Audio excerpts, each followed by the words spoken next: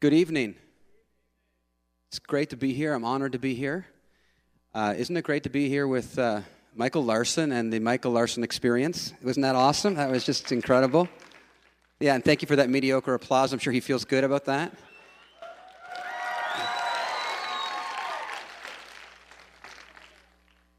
And Travis Halonia, isn't he handsome? Absolutely wonderful, excellent young leader. I'm traveling tonight with two friends from our church pastoral team, and I'm going to invite them to stand. I just want to introduce, first of all, Clay Rands. Would you stand? Clayton Rands, handsome, and Jamie Turner, right here, JT. And they both work in the area of young adults and Tehillah Monday.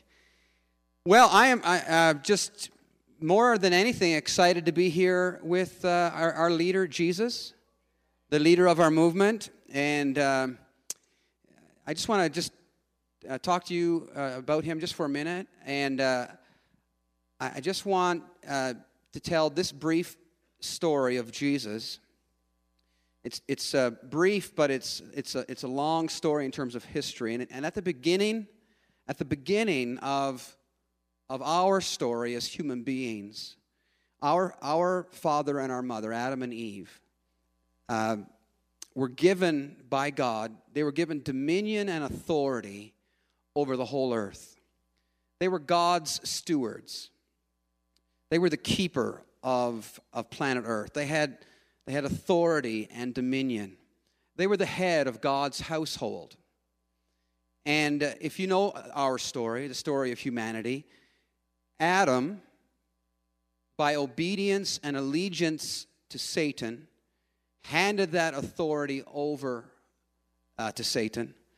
And Satan became head of the household. He was called the prince and the power of the air. 1 John says that the whole world was under his control. And he became the head of the household. He became the dominant force in the earth. And it was a great tragedy. And since Adam fell and since Satan became the steward or the head of the household, sin and hell and death have ruled. And it's been horrible. It's been a horrible experience. But our story is this, is that even though God's sovereignty was deeply disturbed by Satan stealing authority from Adam, the incredible news is that God initiated a divine invasion and sent Jesus Christ, who is called the second man. Adam is the first man. Jesus Christ is called the second man, the last Adam. And Jesus Christ retraced the steps of Adam. Jesus was born as a human being. And just like Adam, he was led to the point of temptation. He faced temptation after temptation. But different from Adam, he did not submit to the temptations. He was not fooled by the temptations, but he resisted Satan and stayed obedient to the Father, kept his allegiance to the Father, and by doing so, by staying true to the Father, he did not do what Adam did. And where Adam lost, Jesus won in the desert. No one else had ever been able to stand up against that onslaught of temptation. But Jesus did. Jesus did. And when Jesus did that, listen, when Jesus did that, the authority that Satan had been given, was now taken back by Christ.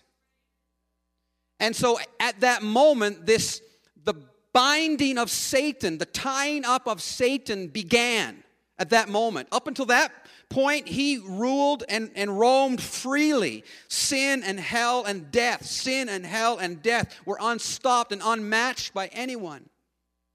But when Jesus Christ said no to Satan and yes to God, he took back the authority. Jesus Christ was restored as the second man, the last Adam. Jesus Christ was restored as the head of the household. What Adam lost to Satan, Jesus took back, and Christ became head of the household.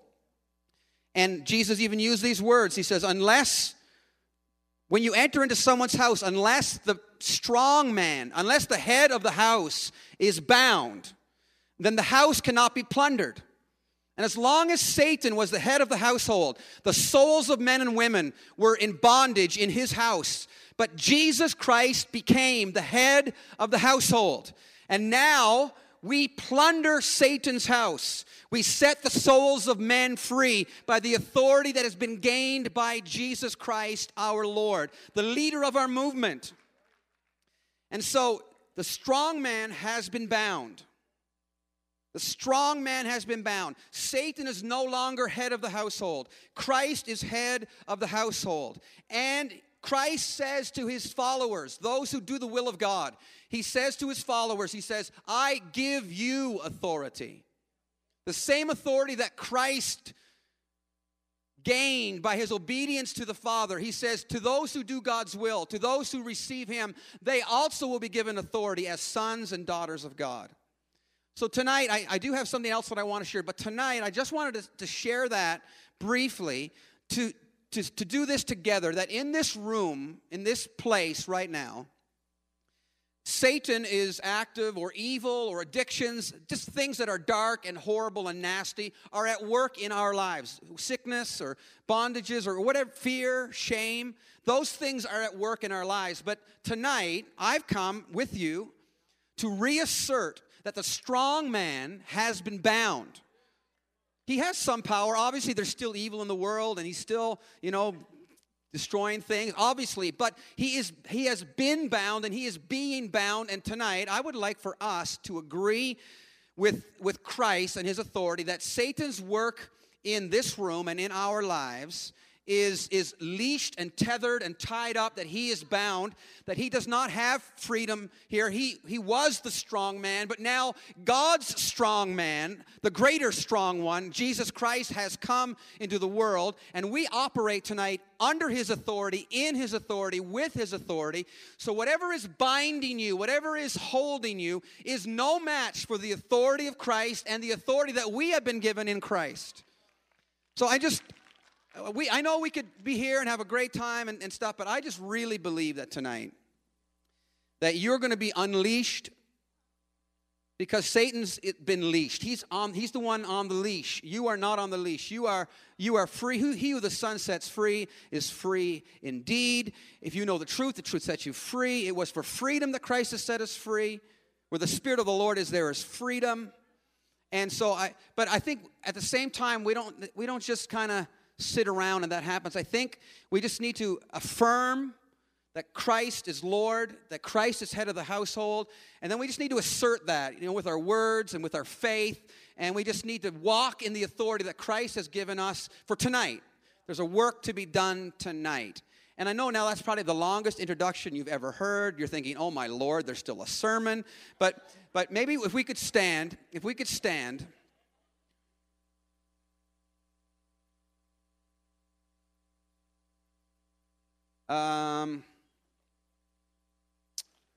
Maybe just lift up your one of your hands or both of your hands to God. And if you agree with the words that I'm going to pray here, then as I'm praying, when you agree, just say amen or yes, okay? And say it out loud. I think it's just important that we just, verbally affirm Christ's authority. We believe it in our heart, but we confess it with our mouth. So if I say something that you agree with in this prayer, then please let's do this together. So Father, we honor you for this divine invasion that you sent Jesus Christ into the world. We honor you, Christ, that for those 40 days in the desert, you said no to Satan, and you bound him, and the strong man is bound. And we affirm that. We also celebrate, Jesus, that your victory while in the desert was powerful. You followed through all the way with obedience, even to the point of death, even death on a cross. And as you were obedient, even unto death, you bound Satan again, and you took from him, you took the keys of sin and of hell and of death. And we agree with the fact that Jesus Christ is Lord, that the strong man Satan has been bound because the stronger one has come. God's strong man, the man Christ Jesus, has come. And we affirm that, and we assert that in this room. With our confession and with our faith, we say that Satan is bound, and his work and demonic power and darkness and addictions and bondage and fear and shame and condemnation, those things are bound, and the strong man is tied up. And tonight in this room, we will plunder Satan's house. Captives will be set free, and bodies will be healed. Minds will be clear again. Destinies that have been imprisoned will break out in Jesus' name. And we speak these words under the authority of you, Jesus Christ, our Lord, our leader, our master. And we assert and affirm our belief that Jesus Christ is Lord, the head of the household, the Lord of heaven and earth, and the Lord of the church. And we affirm this now in the name of our Lord Jesus Christ. And if you agree with that, say amen. Amen. Find 10 people and give them a high five. Go ahead. Find 10 people, give them a high five.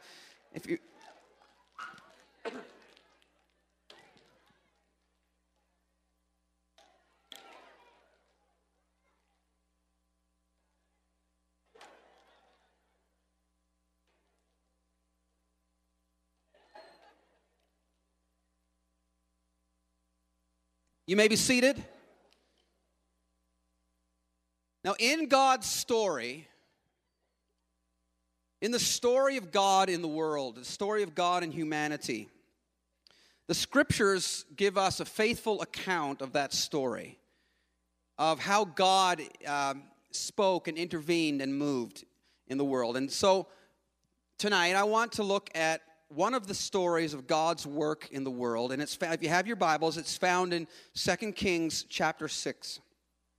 2 Kings chapter 6. It's in the Old Testament. These are the events that took place before Christ came. And even though these events took place before Christ came, they still speak to us today about the nature of God, about his plan of redemption, about how he works. And oftentimes, in the Old Testament, we can find symbolism or signs that point forward to what Jesus Christ did and what Jesus Christ is doing. And so tonight we're going to do that in 2 Kings. And the main character in this story is the character Elisha. And Elisha has with him a band of brothers, a company of prophets. And this is the account of what happens to Elisha and his company of prophets. Chapter 6, number 1, verse 1. The company of the prophets said to Elisha, "Look, the place where we meet with you is too small for us. Let us go to the Jordan, where each of us can get a pole, and let us build a place there for us to live." And he, Elisha, said, "Go." Then one of them said, "Won't you please come with your servants?" "I will," Elisha replied, and he went with them. They went to the Jordan and began to cut down trees. As one of them was cutting down a tree, the iron axe head fell into the water. "Oh, my Lord," he cried out, "it was borrowed."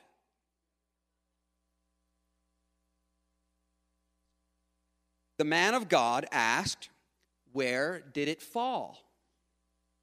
When he showed him the place, Elisha cut a stick and threw it there and made the iron float.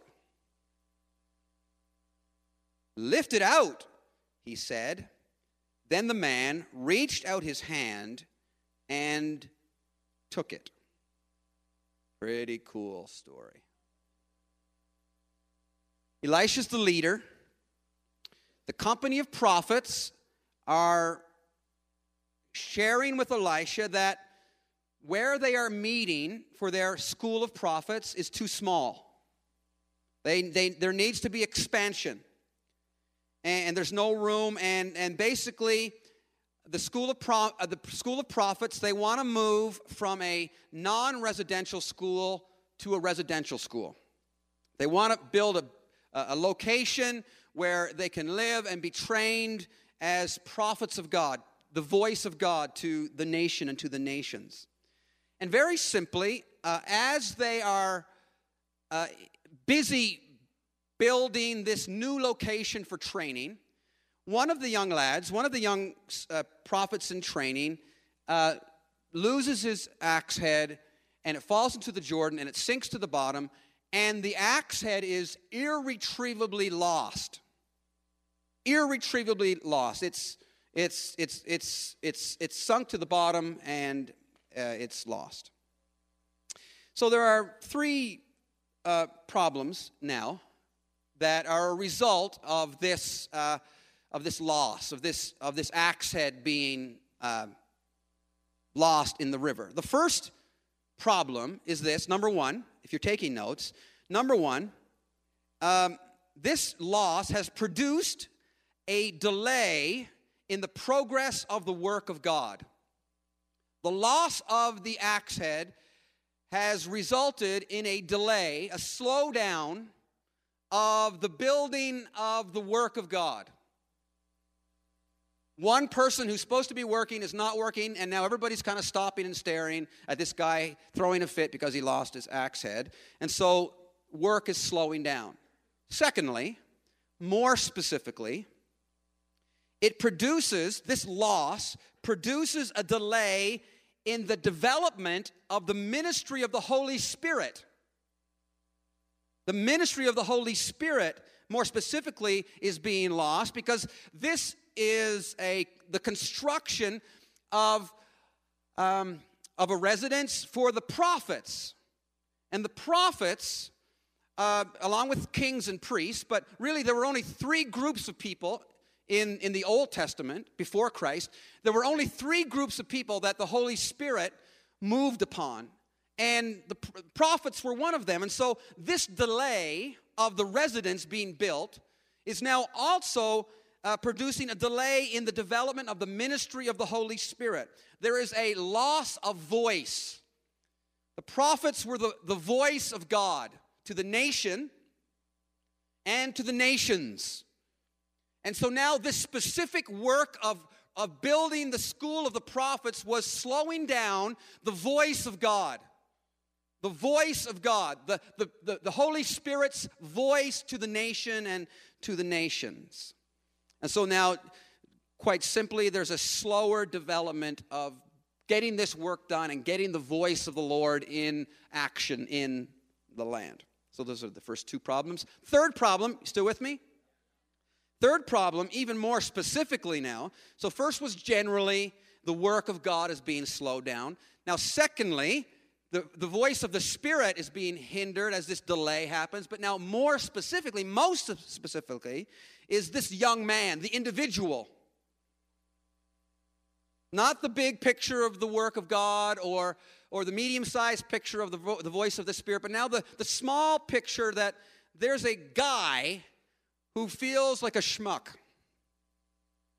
There's a young prophet in training who is, well, we don't know for sure how he feels, but there's some sort of chagrin.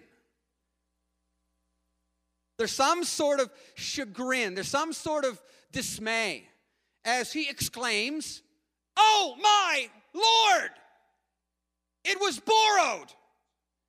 And so there's either he's embarrassed, it's some sort of trauma on some level. He's shouting, he's talking about his problem. So specifically, it's a bad day for this young prophet in training. We can get some insight into why he feels bad. Well, because it was borrowed. So you ever borrow something and then lost it? How do you tell the guy that you borrowed it from that you lost it?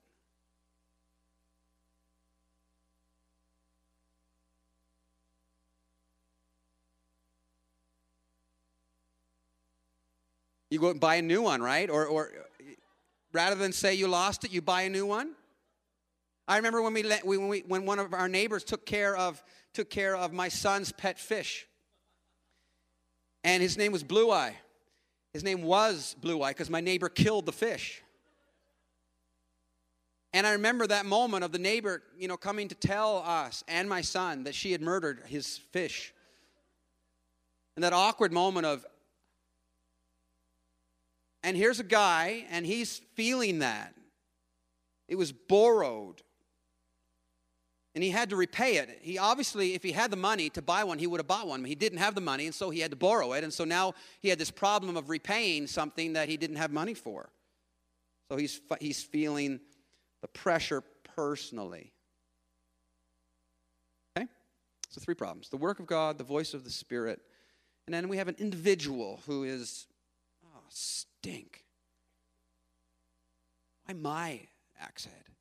Like, look at everybody else. Like, they're like chopping and hacking and trimming and pruning and garnishing. Not garnishing.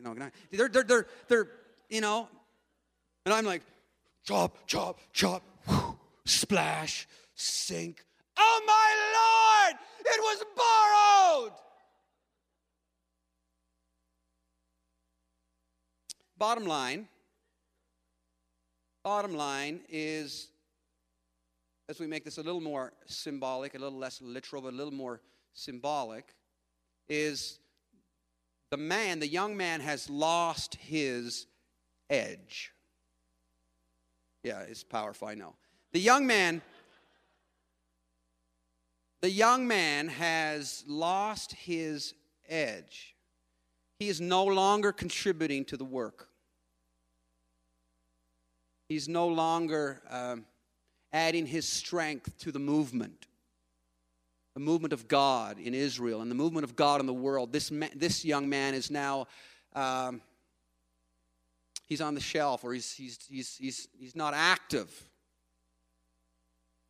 So Elisha responds in such a beautiful way. I like it, first of all, that Elisha didn't just look at the young man and say, "Loser! Loser! Loser! Big loser! Oh, come here, swinging the old axe, screw to the prophets. You suck! You lost your axe." He didn't do that. He just says, where did it fall? Where did you lose it? Where did you lose your edge? Where was it that you lost it? And the young man points right over there, just right over there, just by that ripple over there, that little ripple that right there. And Elisha this is fairly cool on this cool scale. He cuts a stick and threw it there. The place where it was lost. The place where the edge was lost. The stick was placed there. Where it had fallen, where it had sunk. At the moment of loss, the stick was placed there, was thrown there. And wacky tobacky, the thing floated. The iron floated. Does anybody, we probably don't watch him anymore because now he's a bad guy, but anybody watch David Letterman? They have a little comedy sketch on their show called Will It Float? Does anybody watch Will It Float? Anybody even know what Will It Float means? Will It Float is, just one second, someone's texting me. Ooh, my wife. She sends me this text. Fire. Whoa. I think it's about the sermon. So, okay. All right. So in the show, it's ridiculous, but it's in the show. The married folks are laughing. In the show, there's a theme song, and they take various items and they throw it into the tank, this big, huge tank of water. And there's a song that goes like, will it float? Will it float? Will it float? Will it float? Will it float? Will it float? Get the idea? Will it float? Will it float? And they throw things in like maybe cabbage or a bag of grass seed or various items. Just they're random items. And Paul, the musical guy who hosts with David, he guesses yes or no, it floats. And then Dave guesses yes or no, it floats. And then they throw it in the tank, and everyone watches with bated breath. And it either sinks or it floats. And then in closing, they sing again. Will it float? Will it float? Will it float? And kind of how I'm feeling about this illustration right now. Will it float? Will it float? Too late now. I started the illustration. I kind of have to finish it now. So here, if this was on the show, and it was an iron axe head, and it was Paul Schaefer and Dave Letterman, and they looked, there was a solid iron axe head. Will it float? No. They're both going to vote no. Throw it in and it sinks. But in this amazing account of God's work in the world, God's work among his people, we see that as the stick is thrown onto the river, onto the water, that yes, it floated. And then Elisha says, pick it up. And he picks it up and lift it out. And the man lifts it out. And that's the end of the story. It's wicked. One can only assume that, we don't know for sure, but we can assume, I think, that the young man fastened the axe head back to the dealio and then went back to work. I think it's safe to assume that. Okay. So other than this being a really cool, nature-defying miracle, which brings glory to God. Wow, he can make metal float. Cool. But other than just being an amazing, amazing story, this actually speaks to all of us thousands of years later. And I think it speaks to all of us, first of all, because we can all relate to loss, L-O-S-S. We can all relate to loss. The young man lost his axe head, he lost his edge, he lost his contribution, there was loss in this moment, and that is universal in our experience as human beings. Not as Christians or church people. This is a human story. We all understand loss. We understand the pain of losing something or someone. And that creates a very powerful reality in our lives. With loss often comes disappointment. With loss often comes fear. With loss often comes regret. Sometimes guilt. Sometimes a loss of hope. So we can all relate to losing something. And in this moment, I believe that the loss that God wants us to speak about, to share here in this room, are for people in this room who have lost a dream. You've lost faith. You've lost passion. There was a point somewhere in your life as a kid or 3 weeks ago or at some point where you were like going for God, the work of God, the voice of God, the Holy Spirit, something passionate, something full of faith, something, some dream in your heart put there by God, and you were going for it. Woo! Build and hack and garnish, and here we are, and woo! And then as you were doing what you felt you were supposed to be doing, and living and dreaming and believing and hoping, as you were doing it, something was lost and fell and went into the river, and it feels like it's irretrievable. You can't get it back. You can roll up your sleeve and reach, but it's beyond your reach, the axe head. And in this room there are people, and quite simply, we have lost our edge. We've lost our edge. Maybe it has to do with innocence, a loss of innocence. You've done something that you can't believe, that you said you'd never do, and you've done it. And you feel like you've lost your innocence, and it can never be retrieved. You feel like you've lost authority. You don't love like you used to love. Now you got walls up, and you're guarded, and you keep people at a distance. You used to trust and love, but you've lost your edge. You're no longer loving extravagantly. Now you're loving cautiously. And it feels like it's irretrievable. And some even in this room feel like you're out of the game. You're out of the picture. You're on the shelf. Disqualified.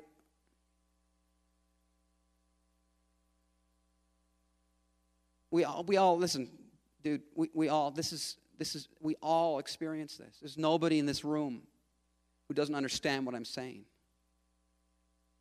We've dreams and things that we had that we lose. And with it comes feelings of failure and disappointment and hurt.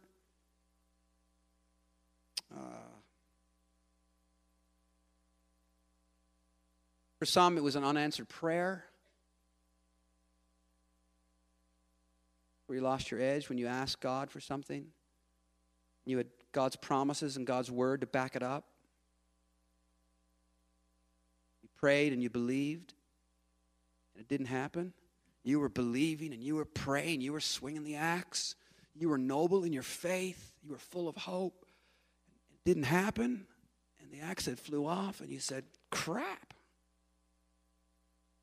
That didn't work. And now when people say, hey, we're going to pray about this, you kind of get into the prayer circle like, yeah, okay. I'll say the words, and I'll nod my head, but I've lost my edge.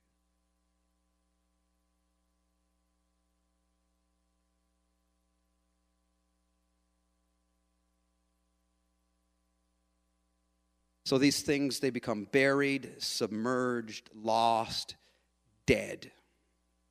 Can God ever use me again? Someone in this room, you were thinking that even this week. This week, you've said that. Can God ever use me again? Great question.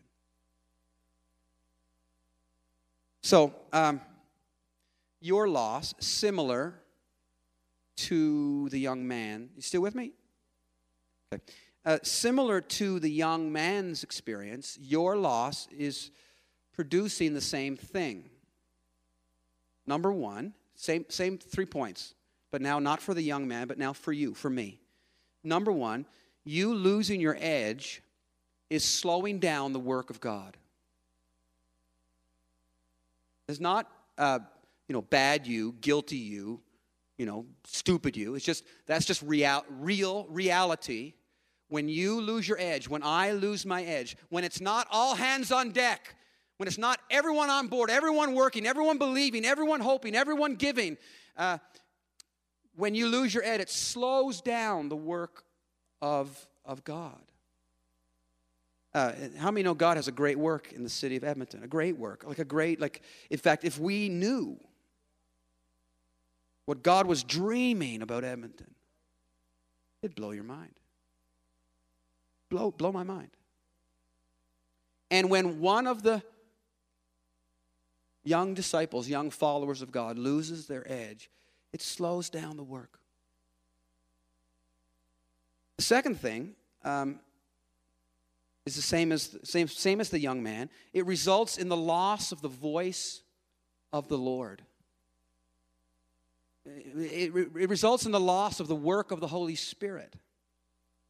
Unlike the Old Testament. In the Old Testament, it was just prophets and priests and kings that the Holy Spirit came upon. But in the New Testament, after Christ died and was raised from the dead, the Bible says that he went to the Father and received from the Father the Holy Spirit, and then he poured the Holy Spirit out upon the earth. And in the room where the Holy Spirit was filled out, all of them were filled with the Holy Spirit. 120, not just like the apostles, the big 12 or 11, or just the special people, but all of them were filled with the Holy Spirit.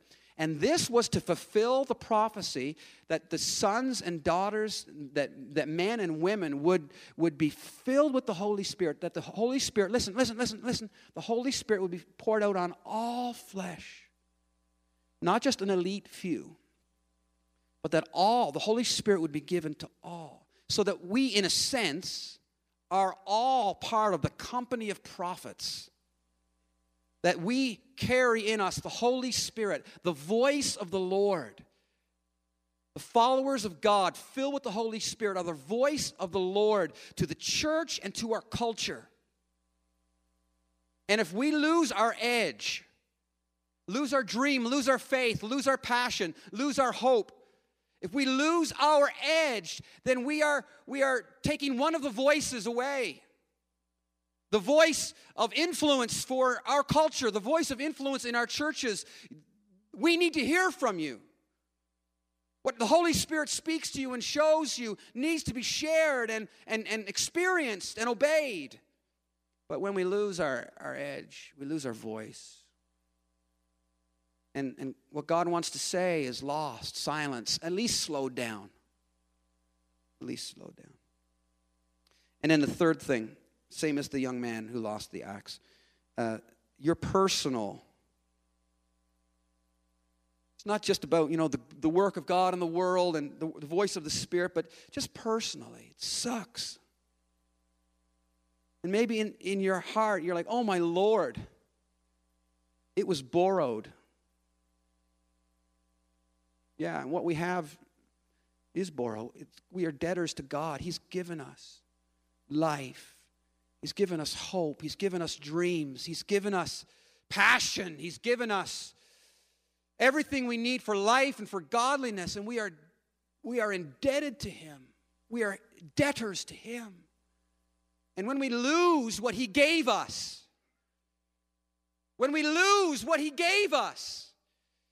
we're like the servants who received the talents from the master, and we've taken our talents and we've buried them. We're hidden. They're buried. They're submerged, and we're not contributing. And we're like, oh my Lord, it was borrowed.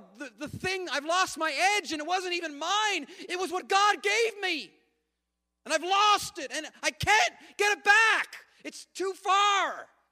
I've fallen too far. It's beyond my reach. And maybe you're embarrassed. Maybe you're disappointed. You're like, oh man, life wasn't supposed to work out this way. You were given something by God and now you've lost it. I've been given something by God and now I've lost it.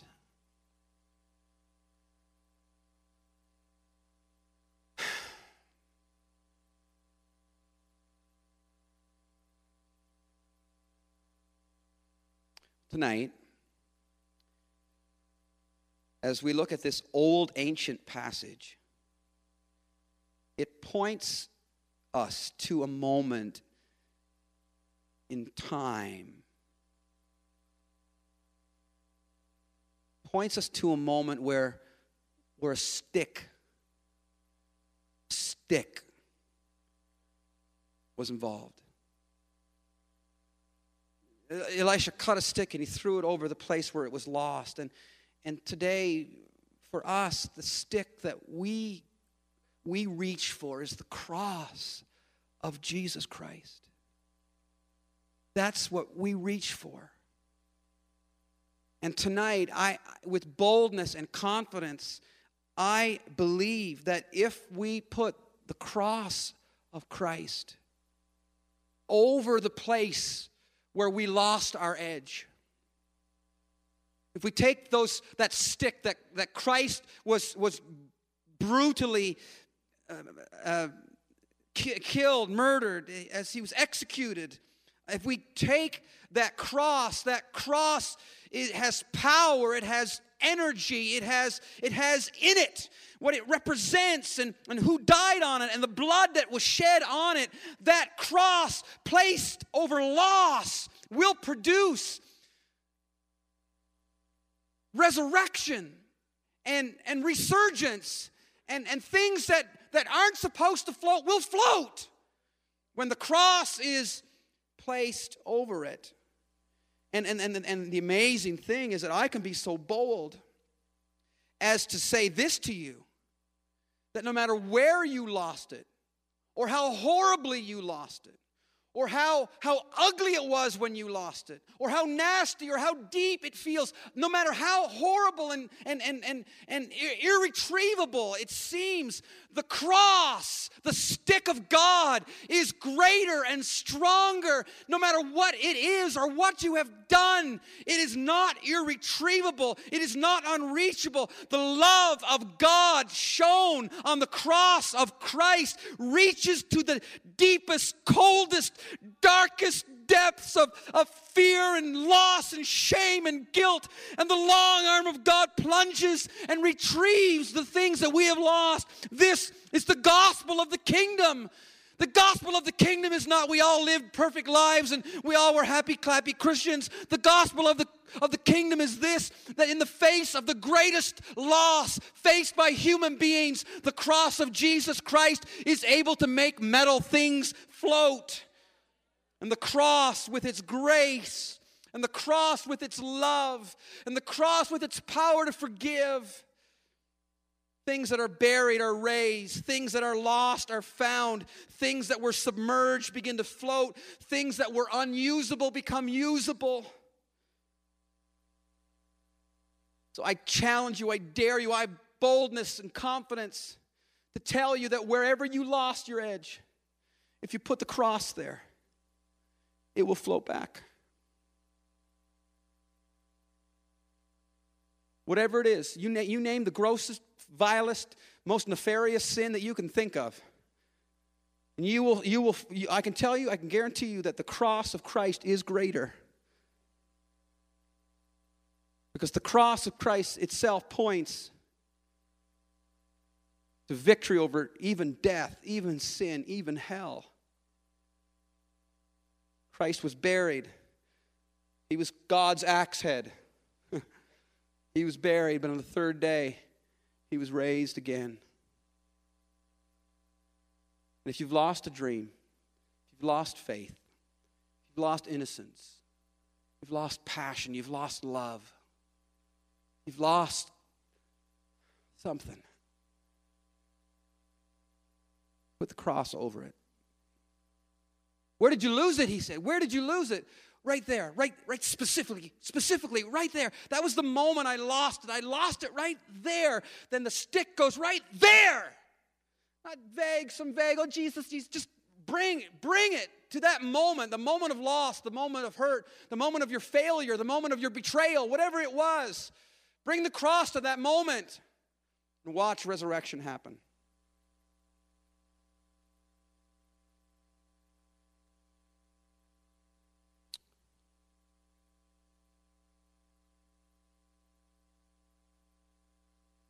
Good.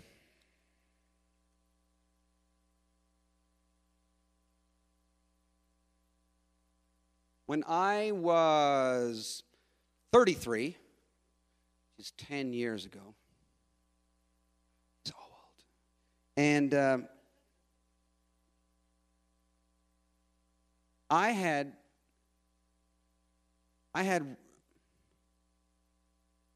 ridiculous, stupid dreams about what God wanted to do in my city. Ridiculous. Sorry, am I boring you? Yeah, I mean, if I was, you couldn't say it. I mean, yes, actually. This whole night's been pretty much a letdown. No, but seriously, folks. What was I saying? Oh, yeah, like, do you know what I did one time? You're not going to believe this. Oh. This one time, I was preaching. I was so full of faith. Faith, like redonkulous faith. I was like, it was like, and I was like all about this, like, this whole deal, this whole like extreme deal of like that God could do anything. And I was believing that in my city, that it wasn't right that my city should have more unbelievers in it than believers. At the time, it seemed like really rational. It was like, okay, God's God, and the strong man is bound, and Satan's defeated, and Jesus is Lord, and so it shouldn't be that there's like a little like thimble full of Christians. It should be like this great victorious. And so I went public in front of my group, young adults, and said, you know what I believe I'm believing for? I'm believing that 51% of Calgary will be saved. Woo! And everyone was like,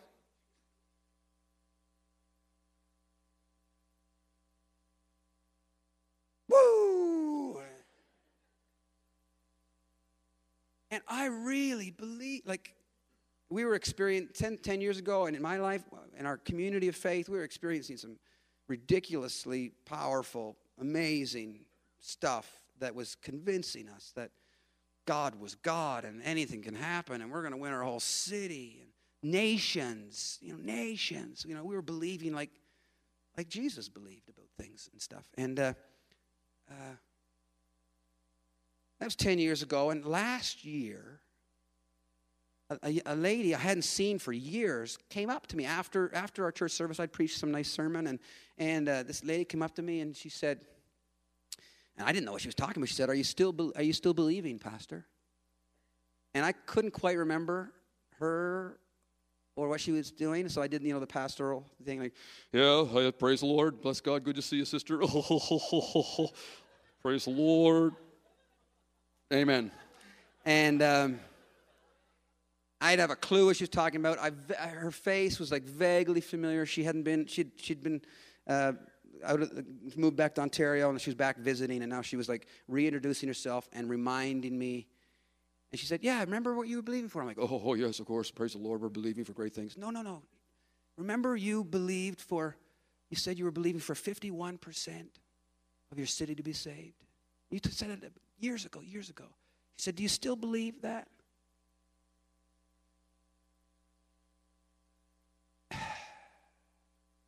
The answer was unanimously, overwhelmingly, no. I am not believing that. I'm like just trying to keep my head above water. Trying to keep our church from having a meltdown. I'm trying to keep Sister Beulah from killing Sister Mildred over there, and just glorious church without spot or wrinkle. Those two had a lot of wrinkles, and they were just ready to go at each other. I mean, it was just like senior pastor joke right there. And I didn't say to her, "No, I'm not believing for 51% anymore. Be gone with you." I just kind of went, "Yeah, well, praise the Lord, yeah." And then I just like, wow, I lost my edge.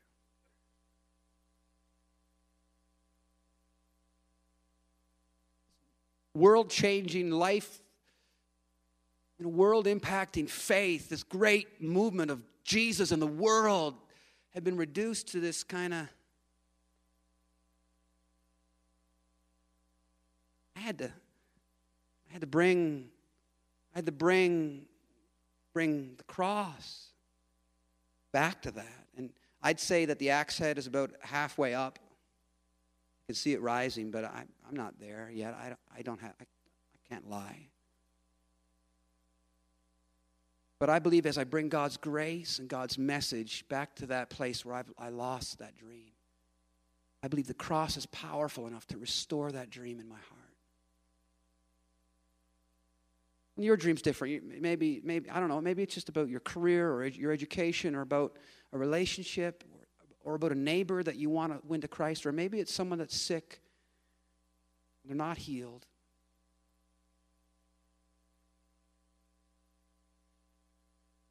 Or you got hurt at church. Get in line. Oh, the church isn't what it's supposed to be. Get in line. My pastor's...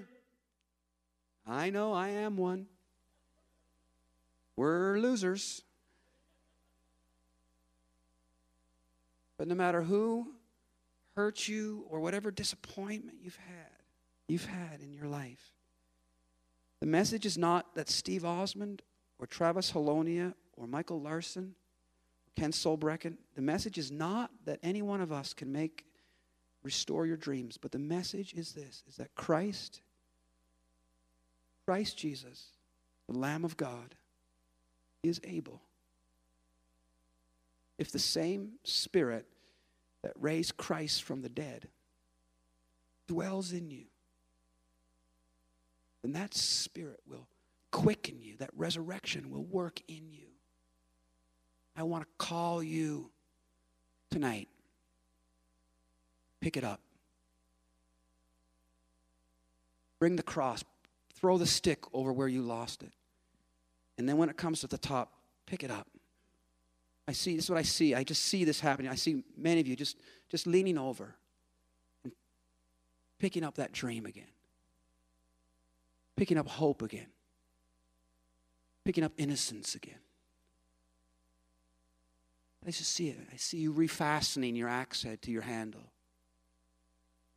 Going back at it. Let's build the kingdom of God. Let's see the voice of the Lord in Edmonton. Let's see the voice of the Lord in Canada. And I'm not going to be on the shelf any longer. I'm getting off the bench. I'm getting into the game. Here we go. But I can't do it unless you resurrect it, Lord. Can't do it unless you resurrect. We are totally dependent upon Christ and his cross. But we are not ashamed of the gospel of Jesus Christ, for it is the power of God unto salvation to everyone who believes. Cross is powerful and it works. What Jesus Christ did is astounding. We honor you tonight, Christ. As we look back to the history of the people of God, we look at one of your servants, Elisha, and the faith that he showed, and the miracle that happened. We honor you, Christ, for it was you at work at that moment to bring resurrection, to bring elevation, to bring resurgence. And I am simply asking tonight, Christ, I'm simply asking tonight, Lord, that your cross, the shadow of your cross will be placed over our failures, our hurts, our losses, our defeats, and that resurrection would happen. I'm asking this now in your name. Amen. If you would stand, and if the Michael Larson experience would come back to the platform.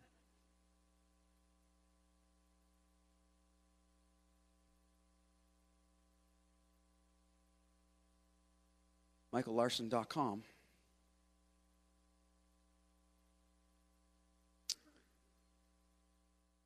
Hey! What's going on? Woo! So I'd like for us to respond to this tonight. I like in the story that, that the axe head didn't like float up to the top and then into the air, onto the handle, and starts swinging itself. You know, there was partnership there. You know, there's the miracle of the cross, but then there's that reaching out in faith and saying, yeah, I'm going to pick it up. I'm going to lift it out. Yeah. I'd like for us to express that faith tonight. I'd like for us, if as a symbol, as a sign, that you are a person who can relate to loss. You connect with in some area of your life there's loss of your edge. Loss of your edge. But as a symbol that you are believing for that edge to be raised and refastened, I would like for you to get out of your seat and come here to the front, just as a step of faith, saying, that's me. I've known loss. I've experienced it. But I'm not going to let it stay in the bottom of the river. I'm going to say, oh, my Lord. Oh, my Lord. That's where it starts. Oh, my Lord. I've lost it. And I want it back. It was borrowed. I'm in debt. That gift that you gave me, that life you gave me, the dream you gave me. So that's you. Leave your seat and come here and stand. Let's see what God does tonight.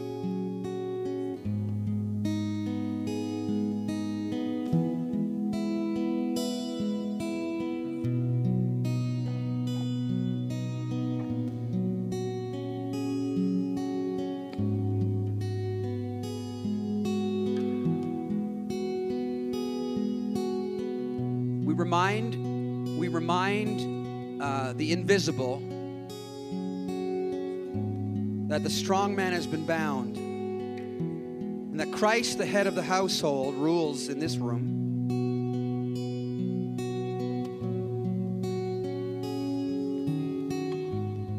And now we plunder the strong man's house and we say that the shame that you feel about your loss, we break the power of that shame off of your life now. The guilt that you feel in response to that loss, we break it off of your life now in Jesus' name. The disappointment, that aching, it's like a splinter in your brain, that you're disappointed, always feeling disappointed. We break the power of that disappointment in Jesus' name. The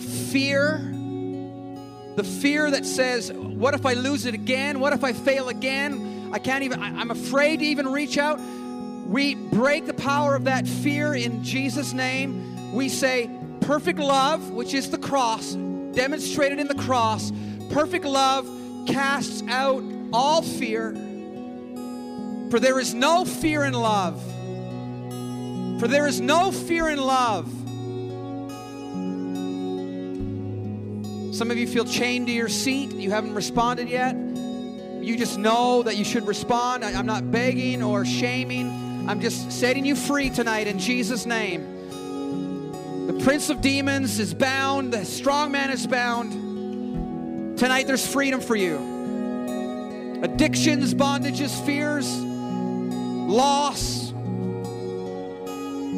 want to give one more call to anyone, and you say, I need to respond to that. I want to call you once, give you one more opportunity tonight to leave your seat. Those chains that are holding you, binding you, keep telling you it's over for you, you're finished, God can't use you, you've fallen too far, it's irretrievable. I take authority over that lie. It is false. It is false, and there is no fruit in that falsehood. There is no life in it. It's a ditch. It's a rut. It's endless. It's an endless life submerged in fear and shame and guilt. But that is not your inheritance. No matter who you are, that is not your inheritance. Your inheritance is resurrection and life and resurgence and emergence.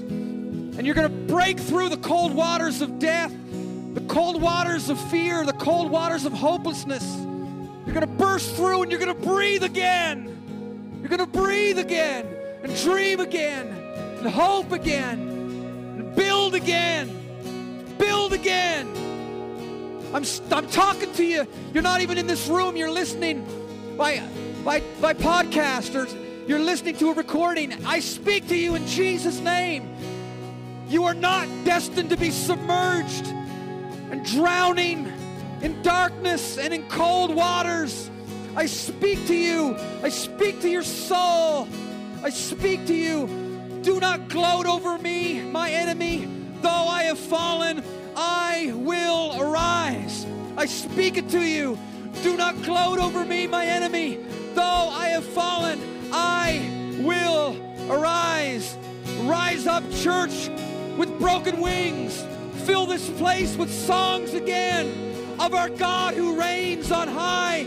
And by His grace again, we'll fly. By His grace again, we'll fly. We'll fly again. We'll soar again. It's not over. It's not over. It's not over. It's not over.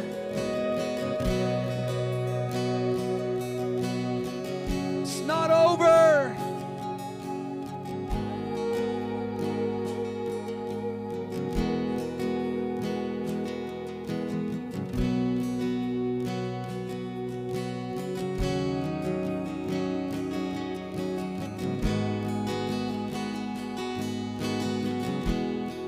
Now just invite the Holy Spirit. I want us to do this literally tonight.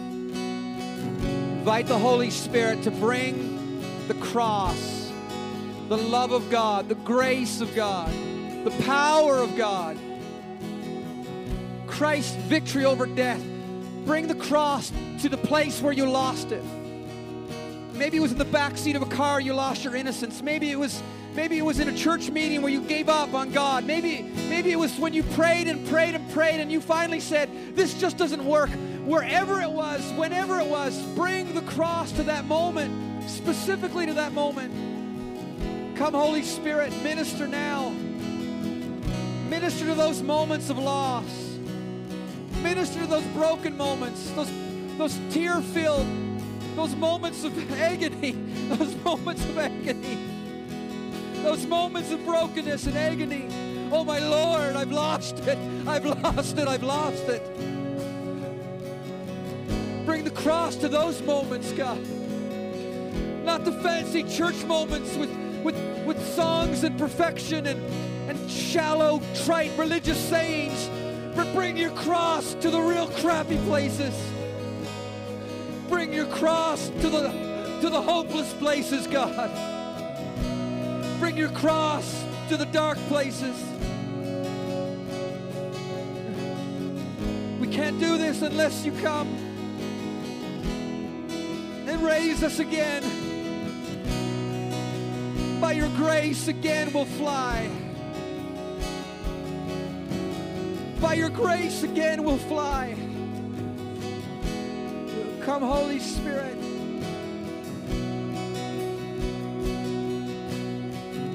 Oh, sovereign Lord. Oh, sovereign Lord. Prayer team, ministry team, just feel free to come. Leaders, just feel free to come and stand with someone. Put your hand on their shoulder or pray for someone.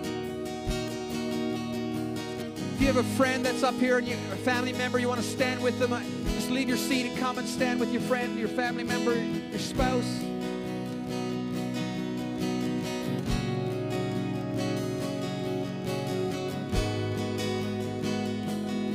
Yes, Lord, yes, Lord, yes, Lord, yes, Lord.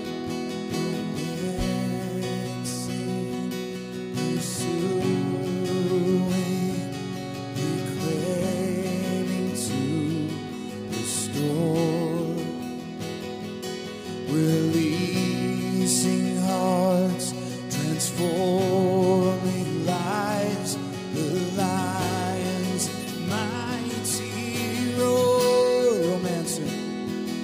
romancing, pursuing,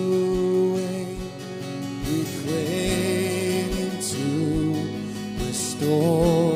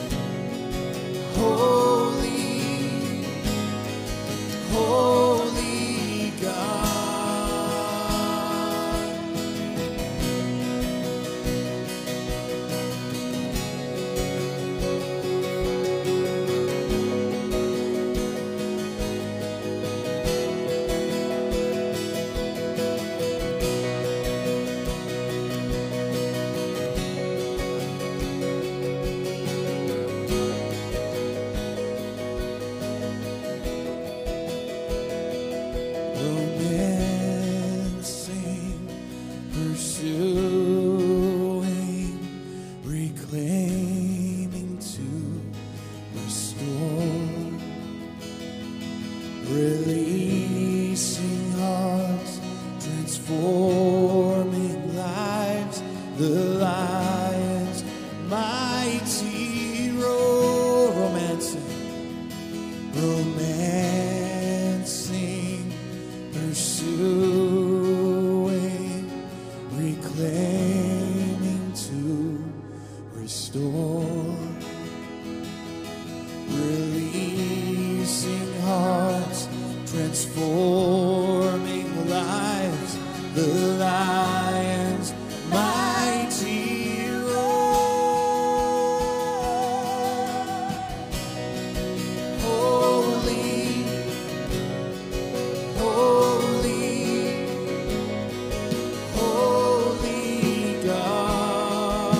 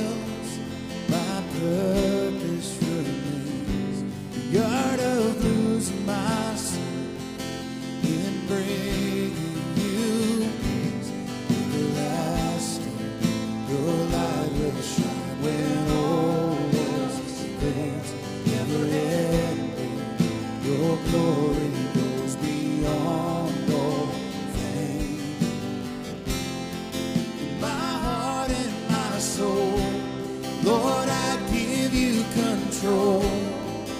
Consume me from the inside out, Lord.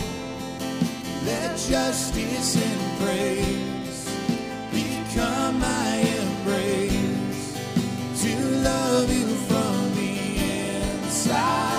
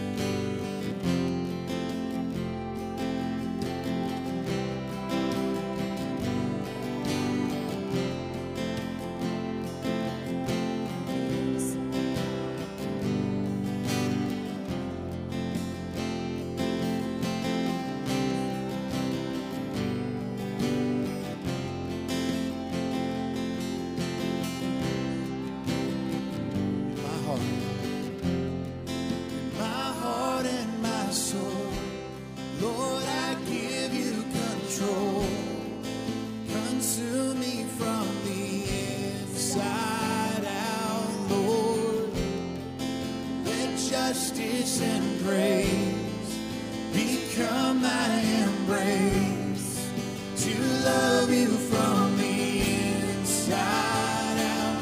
Everlasting, your light will shine where all heaven waits. Never ending, your glory goes beyond all day. Cry of my heart is to bring praise from the inside out. Oh, my soul,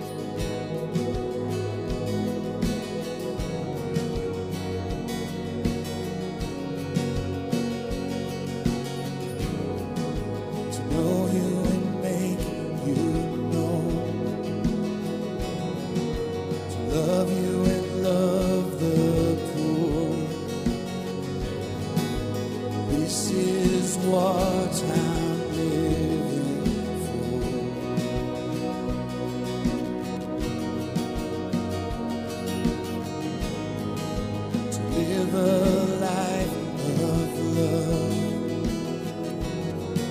to show the world that you are knocking at the door of their hearts.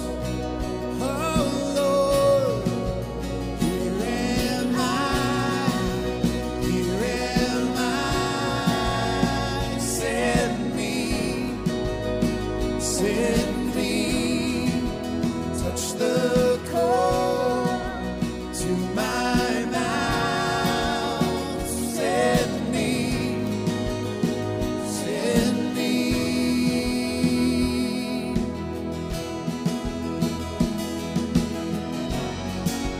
I can't take a single thing with me when life is over. Use me any way you choose right now. I choose you.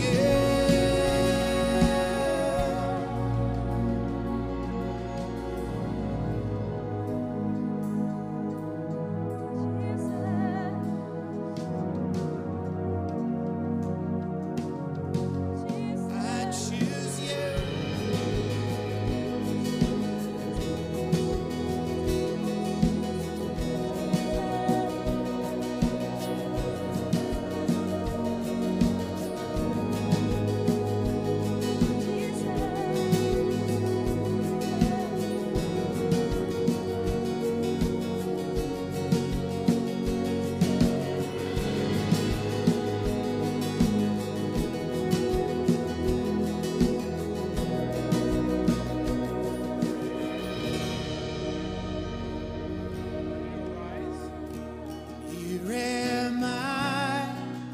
Here am I, send me, touch the cord to my mouth, send me.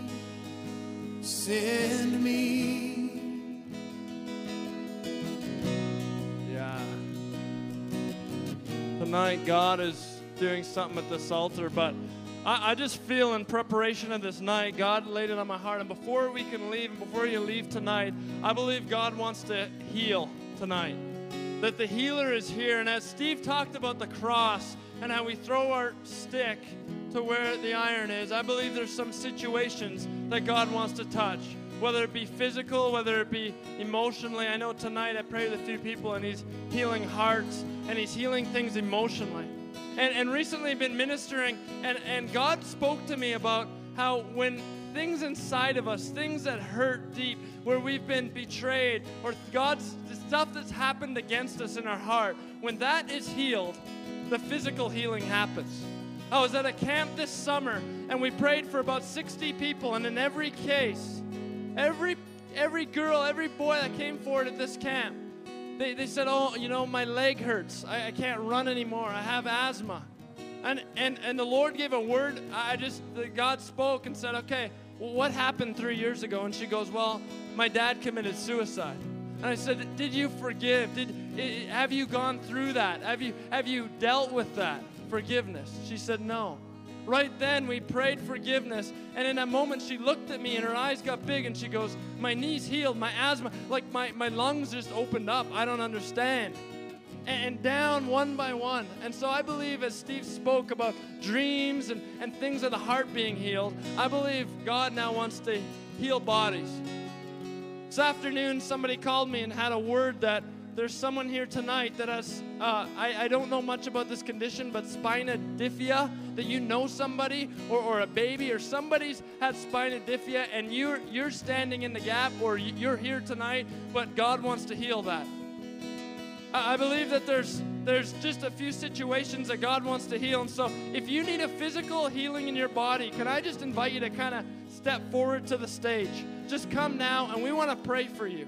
At the last Resurgence, Hazel, heard what God was saying, stood up, came to the front. God said, somebody spoke, we want to heal, God wants to heal a blood condition. She came to the front with leukemia. I didn't know she had leukemia. Nobody here knew she had leukemia. And she was healed. The power of God is here to heal. Amen? So we're going to worship, and I just encourage you, we have no rush to leave tonight. So let's just worship with all we got, and we're just going to pray for the sick and just see God do some healings tonight. So if you're sick in any way, would you come?